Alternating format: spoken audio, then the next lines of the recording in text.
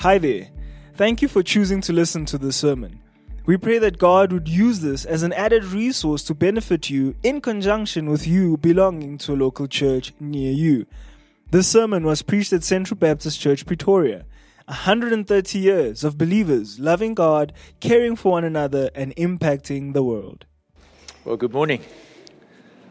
Nice full house this morning.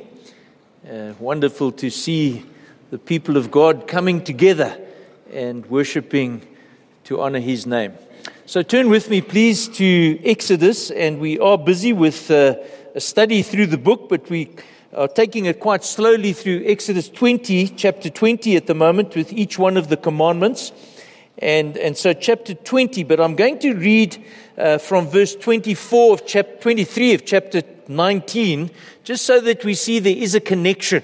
Chapter 20 follows chapter 19. There is a context, and especially seeing something of the awesome holiness of God that is revealed to us in chapter 19. And Moses said to the Lord, "The people cannot come up to Mount Sinai, for you yourself warned us, saying, 'Set limits around the mountain and consecrate it.' And the Lord said to him, 'Go down and come up, bringing Aaron with you. But do not let the priests and the people break through to come up to the Lord, lest he break out against them.' So Moses went down to the people and told them. And God spoke all these words, saying, 'I am the Lord your God, who brought you out of the land of Egypt, out of the house of slavery. You shall have no other gods before me. You shall not make for yourself a carved image or any likeness of anything that is in heaven above, that is in the earth beneath, or that is in the water under the earth.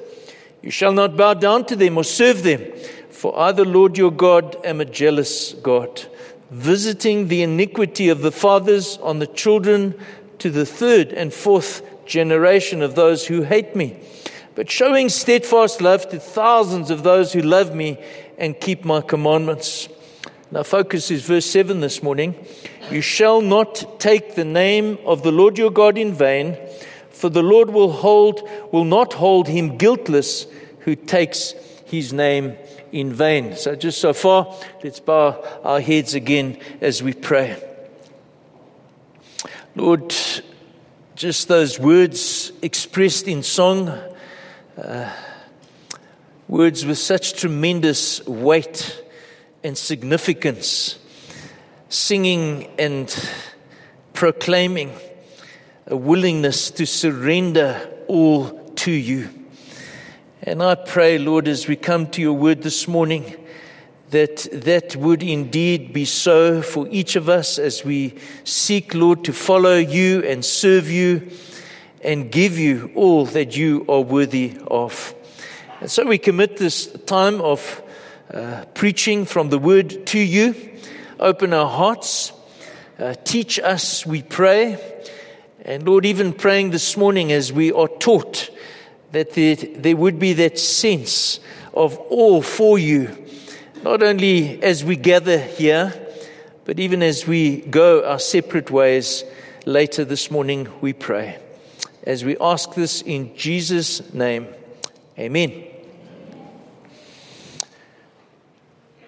About 2 months ago, I heard on the news that the fairly well-known author, Salman Rushdie.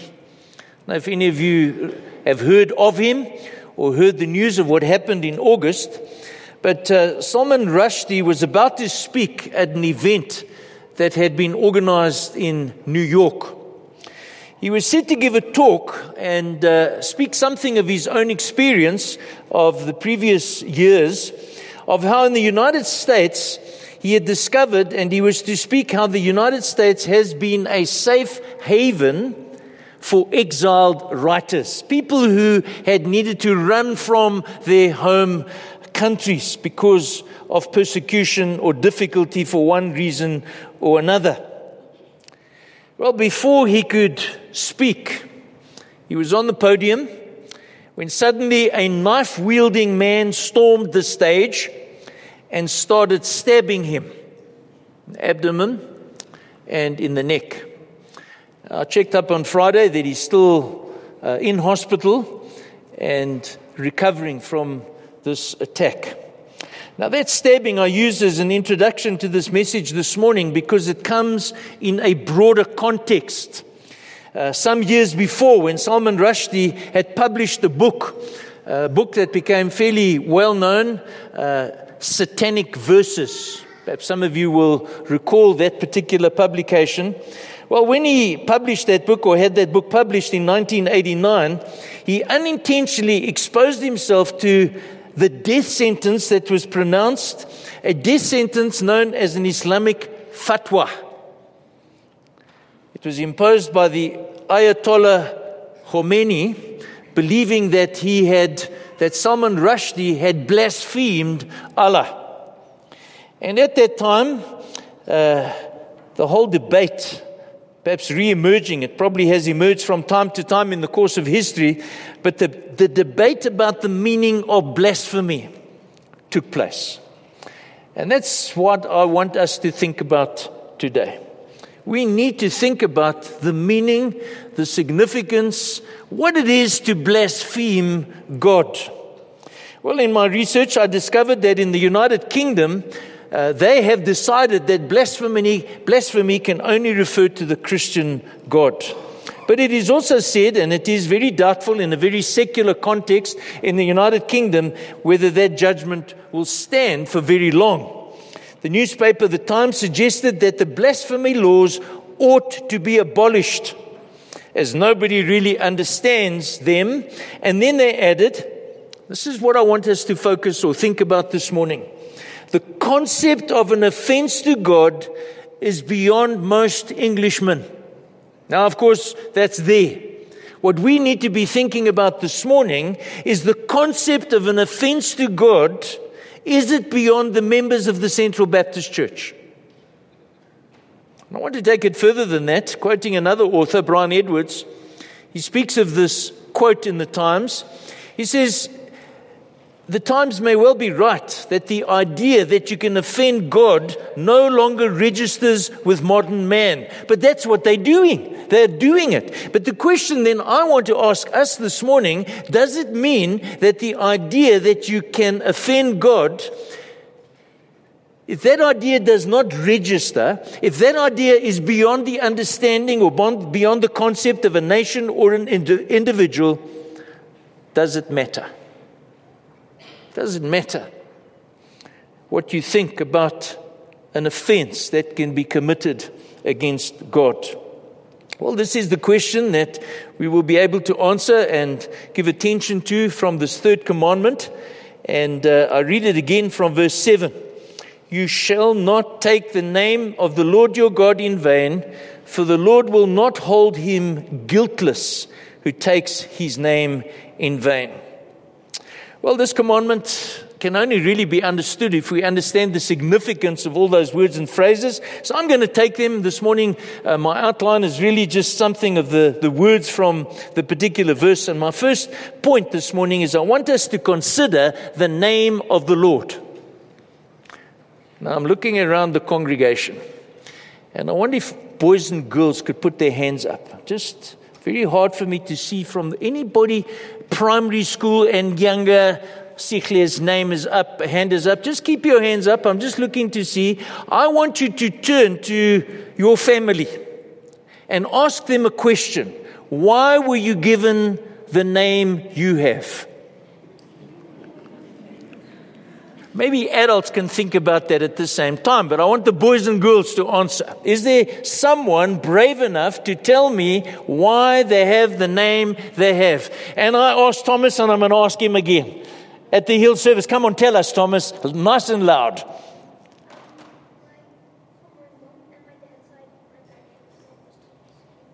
Okay, I didn't hear that. Say that. Mom and Dad's side, grandfather's name was Thomas. That's right. Grandfather's name was Thomas. I confessed this morning to my shame that if my family had followed that tradition, my name would have been Jacob die Vierde. I'm so glad my family did not pass that on. The point, boys and girls and moms and dads, there is normally some kind of significance in the name that you've been given. And you probably know the reason. Some of you do, some of you don't. I have discovered that some people have a name because their mom or dad saw a particular movie that moved their heart. Some sort of love story. But they don't tell their wives or their husbands.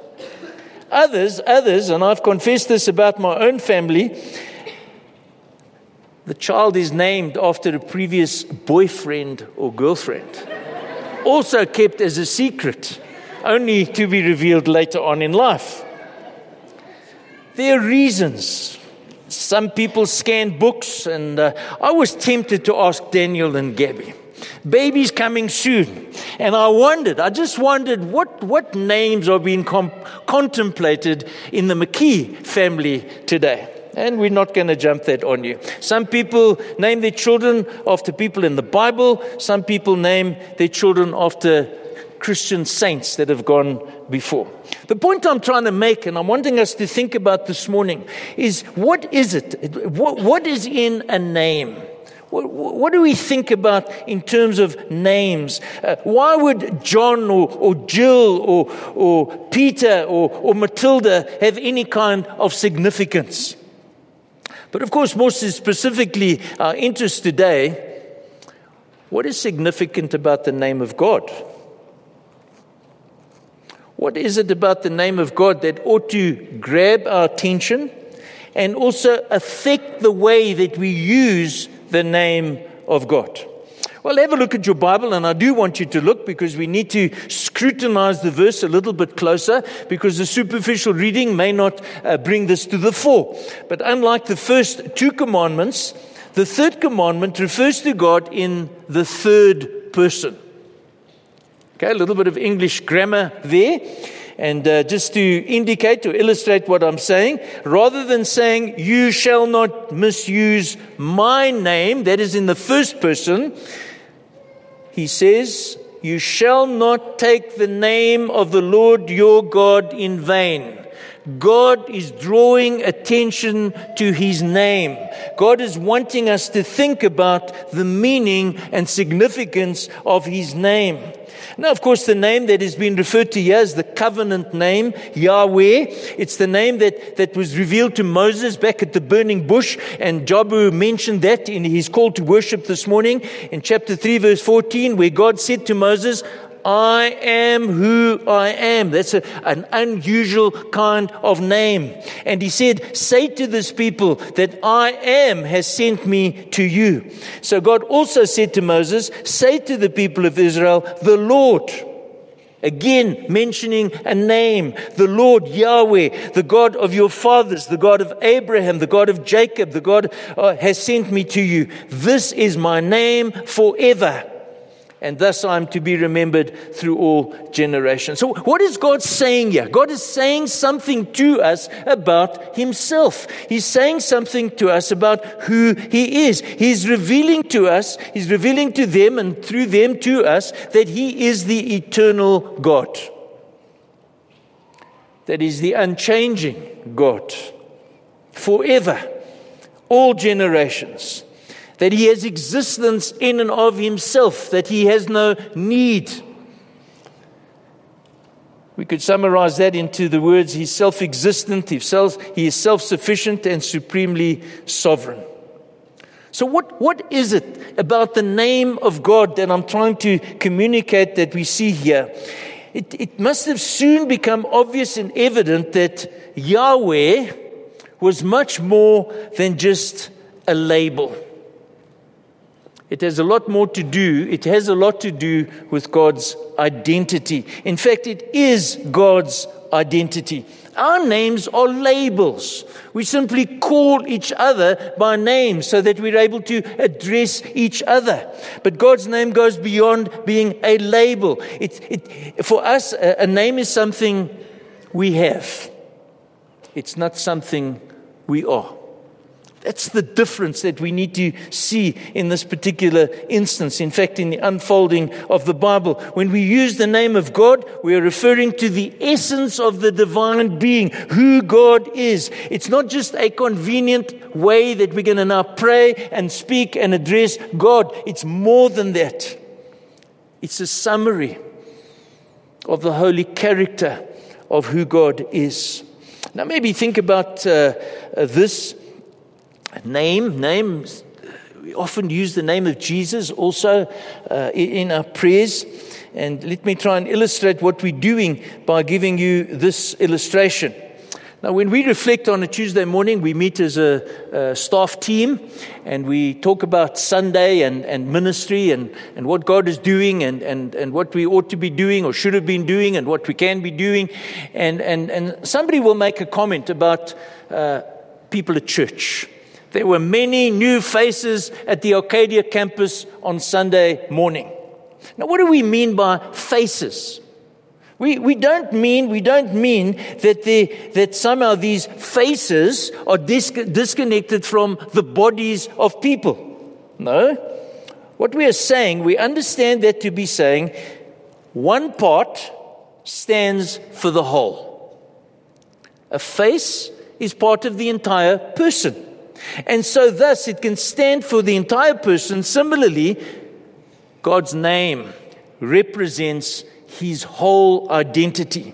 It's a type of speech, and we see it 2 examples in Psalm 8 verse 1. O Lord, our Lord, this is the psalmist speaking, how majestic is your name in all the earth. He's not simply saying, well, God, you've got a nice name because your name happens to be Yahweh. He's saying more than that. How majestic is your name in all the earth. David is praising God because of who God is, because God is creator, because wherever you look around the world, you see something of the evidence of His power and what He's done in creation and redemption. And so, Lord, your name, your being, your person, who you are, your attributes, you are majestic. We see it also in the book of Exodus. The psalmist referring back to the Exodus, Psalm 106, the incident at the Red Sea. Yet He saved them for His name's sake, for the reputation of who God is in His entirety, that He might make known His power. So for us this morning, for these Israelites back in the day, those who were given these commandments in the first instance, they needed to see, they should have known, they must have known by now, that God's name was more than a label. His reputation, His being. And therefore the response that God deserves is not so much just to a label, but it's to His being, that we give to God reverence and respect, that God has given honor and awe. But that leads me to my second point, taking the name of the Lord in vain. Now, again, looking at this third commandment and the weight, the importance of this commandment, taking the Lord's name in vain, that phrase in vain, the root meaning of that word carries the idea of something that is empty of meaning, that it's lightweight. Wasteful would be another way of speaking of that particular word. And so a literal reading of verse 7 could be, you shall not lift up the name of the Lord your God for nothingness. Wanting to make it practical this morning, taking the Lord's name in vain has to do with the misuse, the abuse of God's name. And since His name represents who He is, His identity and His essence, it means that we cannot think of God, we cannot act in ways, we cannot give any indication, we cannot communicate, we cannot represent God in any kind of empty way. We cannot represent God in any way that is less than what He is worthy of. And so it is important when we look at this particular commandment, but what the Bible reveals about the greatness and the majesty and just the awe of who God is in His being, is that any kind of flippant or frivolous or thoughtless or disrespectful reference to God is treating him with disrespect, with lightness, with unimportance. Dutch theologian by the name of Joachim Duma, he mentions 3 ways that God's name was commonly misused or profaned in the Old Testament. I'm going to touch on all 3 of these because I actually think we can draw something of principle from there that even occurs and dangerously occurs in our own day. The 3 ways are sorcery, false prophecy, and the taking of oaths or the making of promises. So in the ancient world, people used sorcery. They believed that they could gain access to the supernatural powers that they believed were out there by using divine names and incantations. And sometimes we kind of think we can do that even as Christians by simply shouting louder the name of God or repeatedly saying the name of God or claiming something in the name of Jesus again and again and again. But what are we actually doing? Do we think there's some kind of magic in the repetition or the shouting or the volume we use in saying the name of God? Well, that's what these people did. They called upon their gods. They shouted to their gods. They repeated the names of their God to heal their bodies, to tell the future, and to give them victory in battle. What's the purpose of that kind of activity? It is a belief and a thinking that it is a means to manipulate God, to get God to do what they want. And yet we see in the scriptures that God refused then and still does to be manipulated. So Deuteronomy 18 verse 10, there shall not be found among you anyone who practices divination or tells fortunes or interprets omens or sorcerer or a charmer or medium or necromancer or one who inquires of the dead, for whoever does these things is an abomination to the Lord. The second practice from those days, again very prevalent in our own day, God's name was not to be misused in connection with false prophecy. So often, have you come across that in your own life? Where somebody comes claiming to have heard from God, using those words, thus says the Lord, when in fact the Lord has not spoken and it is only a means of abuse, a means of manipulation. And sadly this happens far too often. There are these false prophets, people who claim to speak on behalf of God simply to advance their own agenda. And what I see in this passage to do that is to place yourself in a position of danger before God. Deuteronomy 18 verse 20, but the prophet who presumes to speak a word in my name that I've commanded him to speak or speaks in the name of other gods, that same prophet shall die. There's a weightedness to think that we can speak and presume to speak on behalf of God when we have not heard from God. They did it then. Sadly, many doing it today, unthinkingly and irresponsibly. Thirdly, in an effort to deceive others, men and women would take an oath, making promises to try and reinforce their falsehood. Like in Jeremiah chapter 5 verse 2, as surely as the Lord lives, trying to give credibility, trying to give substance to their undertakings. Standing behind God, pretending to tell the truth, doing so in direct violation of the third commandment. Leviticus 19 verse 12, you shall not swear by my name falsely and so profane the name of your God. I am the Lord. And so can you see the severity and the reality of using the name of God blasphemously? Different forms and expressions of these 3 methods or approaches have continued down through the ages. And I want to add just a few other, and I'm just going to mention them because of the length of the message this morning. Using God's name as a common swear word. Perhaps that's what you think that this psalm refers to, at least this commandment refers to on its own. When people use the name of Jesus or Jesus Christ or Christ, and simply using that name as a swear word. I'm sure you find that in the workplace.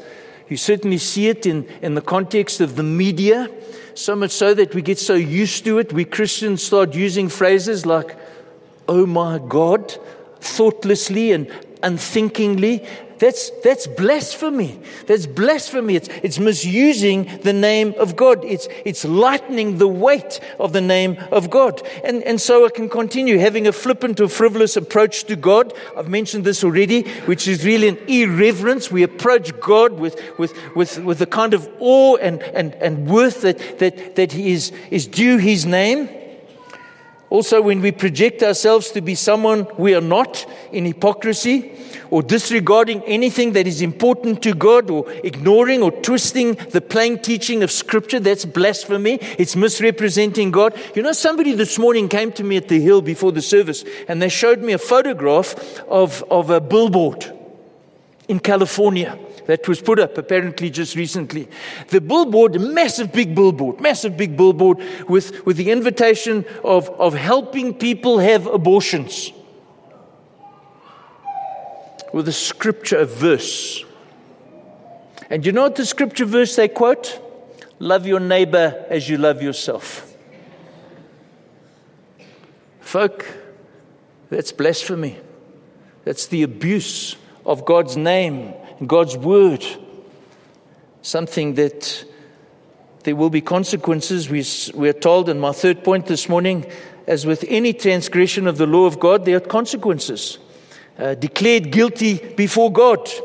That's my third point. Exodus 20 verse 17. You shall not take the name of the Lord your God in vain, for the Lord will not hold him guiltless who takes his name in vain. Now let's think about transgressions. I think most of us here today, many of us perhaps have had a fine. You've been speeding and traffic cop has stopped you and he's written you a fine and you've had to pay some money as a consequence of that particular transgression.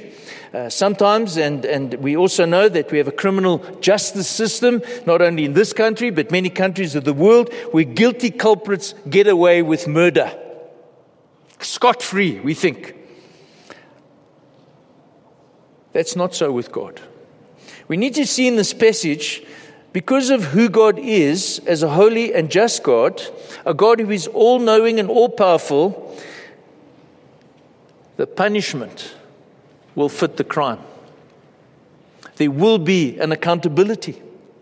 And it applies without consideration of any kind of mitigating circumstances. And I want to go to Psalm 130, where we see something of this demonstrated or illustrated. The psalmist understanding something of the terror of standing guilty before God. And I want us to think about this morning. Imagine finding yourself at the end of your days, at the end of time as we know it, before God, guilty. And the psalmist says in that first verse, out of the depths I cry to you, O Lord, hear my voice. Let your ears be attentive to the voice of my pleas for mercy. Do you see this man? He's desperate. He finds himself in a situation of absolute desperation. And then he says, and he gives the reason. If you, O Lord, should mark iniquities, O Lord, who could stand? Now let's try and bring that to us here today. If God were to draw up a charge sheet of all the transgressions that you have committed or I've committed today or yesterday or even in recent days, would you be able to remain standing before God? You see, if any of us think we would make it on our own because our lists are not too bad, if I could say very bluntly, that kind of thinking is an indication of the ignorance of the holiness of God and its ignorance of the blindness to your own fallenness. Every one of us, all have fallen short of the glory of God. And so there's a need to find a way forward. And the only way forward is what the psalmist declares in the psalm. But with you there is forgiveness. Lord, I'm in trouble. I'm in serious trouble, but with you there is forgiveness that you may be feared. And so the good news in quite a hard message this morning is I want to share with you very appropriately is in a few minutes we're going to share at the Lord's table with God there's forgiveness. There's a gift of forgiveness, not on the basis of mitigating circumstances because your difficult upbringing or your bad influence of friends or your parents treated you badly or didn't treat you well. No. Not because God will turn a blind eye and ignore your charge sheet. Not because your charge sheet is shorter than my charge sheet. Justice will be served. God doesn't compromise on His holiness. Sin must be punished. And so we read in Hebrews chapter 9 verse 22, without the shedding of blood there is no forgiveness. You and I need forgiveness. Death and judgment are inevitable realities. Eternity waits for every single person, either in eternal separation from God in hell or with God in His favorable presence. Chapter 10 of Hebrews, verse 27. Just as it is appointed for man to die once, and after that comes judgment. So Christ, having been offered once to bear the sins of many, will appear a second time, not to deal with sin, but to save those who are eagerly waiting for Him. Now, folks, that's the good news of today's message. Having been offered once, Christ, having been offered once to bear the sins, put your name there. Is that true? Do you believe that? Do you receive it? And then when He comes, not to deal with your sin, but to save those who eagerly wait for Him. And so, friends, forgiveness, the wonder demonstrated by the communion table this morning. There is the first commandment. There is the second and the third and the remaining commandments that we will see. But we need to affirm again this morning there is forgiveness with God. There is the good news of the gospel for those who repent from their sin, for those who trust in Jesus. And what about Jesus? His substitutionary sacrifice on the cross. Him dying in the place of sinful men and women. Well, let me conclude. The commandment is stated negatively. So the sermon is somewhat negative this morning. You shall not take the name of the Lord your God in vain. But I want to conclude with what I consider to be a positive expression of this commandment by Jesus when He was teaching His disciples to pray. Matthew chapter 6 verse 9, He said, pray like this. Our Father in heaven, hallowed be your name. What does that hallowed mean? Jesus is urging us to pray that the name of God be made holy. Not that we can make it holy, but that people recognize the holiness and the majesty and the grandeur of the name of God. And so this line of the prayer means let us ask God that His name, that His person, that His identity, who He is, would be exalted, that He would be lifted up, that He would be worshipped, that He would be honored, that He would be adored on earth as He is worshipped in heaven. It is to ask God to move and act in the world that people will worship and treasure Him above all else. And so this prayer can be applied in two directions. It's applied amongst unbelievers. We ought to be praying that God's name be recognized, that His name be hallowed amongst those who do not know Him, those who blaspheme His name. They need to hear the gospel message of Jesus, that there is forgiveness. And amongst us believers, many of us believers here this morning, I want to say to you, this message applies to you, it applies to me as a believer, because any one of us needs to be growing in some degree more and more in our love and devotion to God. None of us has arrived. You know what's one of the tragedies of being a pastor for a long time? You begin to see a group of people who perhaps could be identified as has-been Christians. We used to. They talk about the past. When we used to teach in the Sunday school. When we used to come to church every week. But they become stale and stagnant and their walk with the Lord is dry and barren.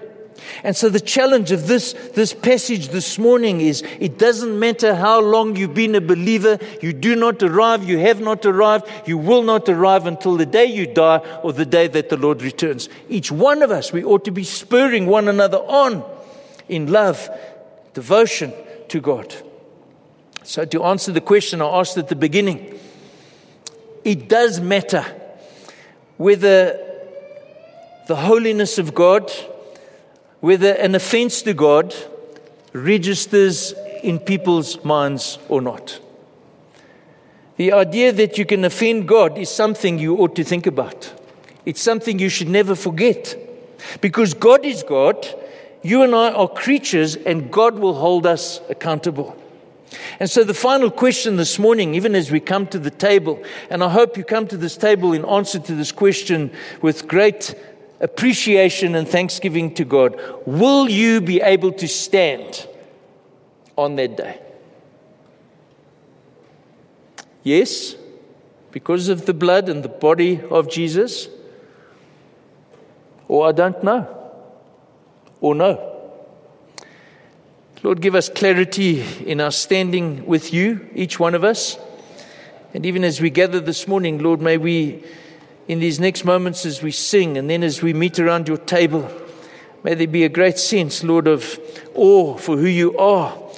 Lord, the very great privilege we have of knowing you, access to be able to express even a prayer identifying you as our Father in heaven. Hallowed be your name. And as we come to this table in recognition, looking at ourselves with, Lord, thanksgiving, because we recognize our fallenness, the offenses that we commit against you. But Lord, for forgiveness, it's an amazing gift that you remove our sin, Lord, as far as the east is from the west. That in Jesus, even his righteousness given to us. Thank you for that day when redemption was accomplished. So lead us in our thoughts as your Spirit works, we pray. Amen. Thank you for listening to this sermon. Find out more about Central Baptist Church at www.central.org.za.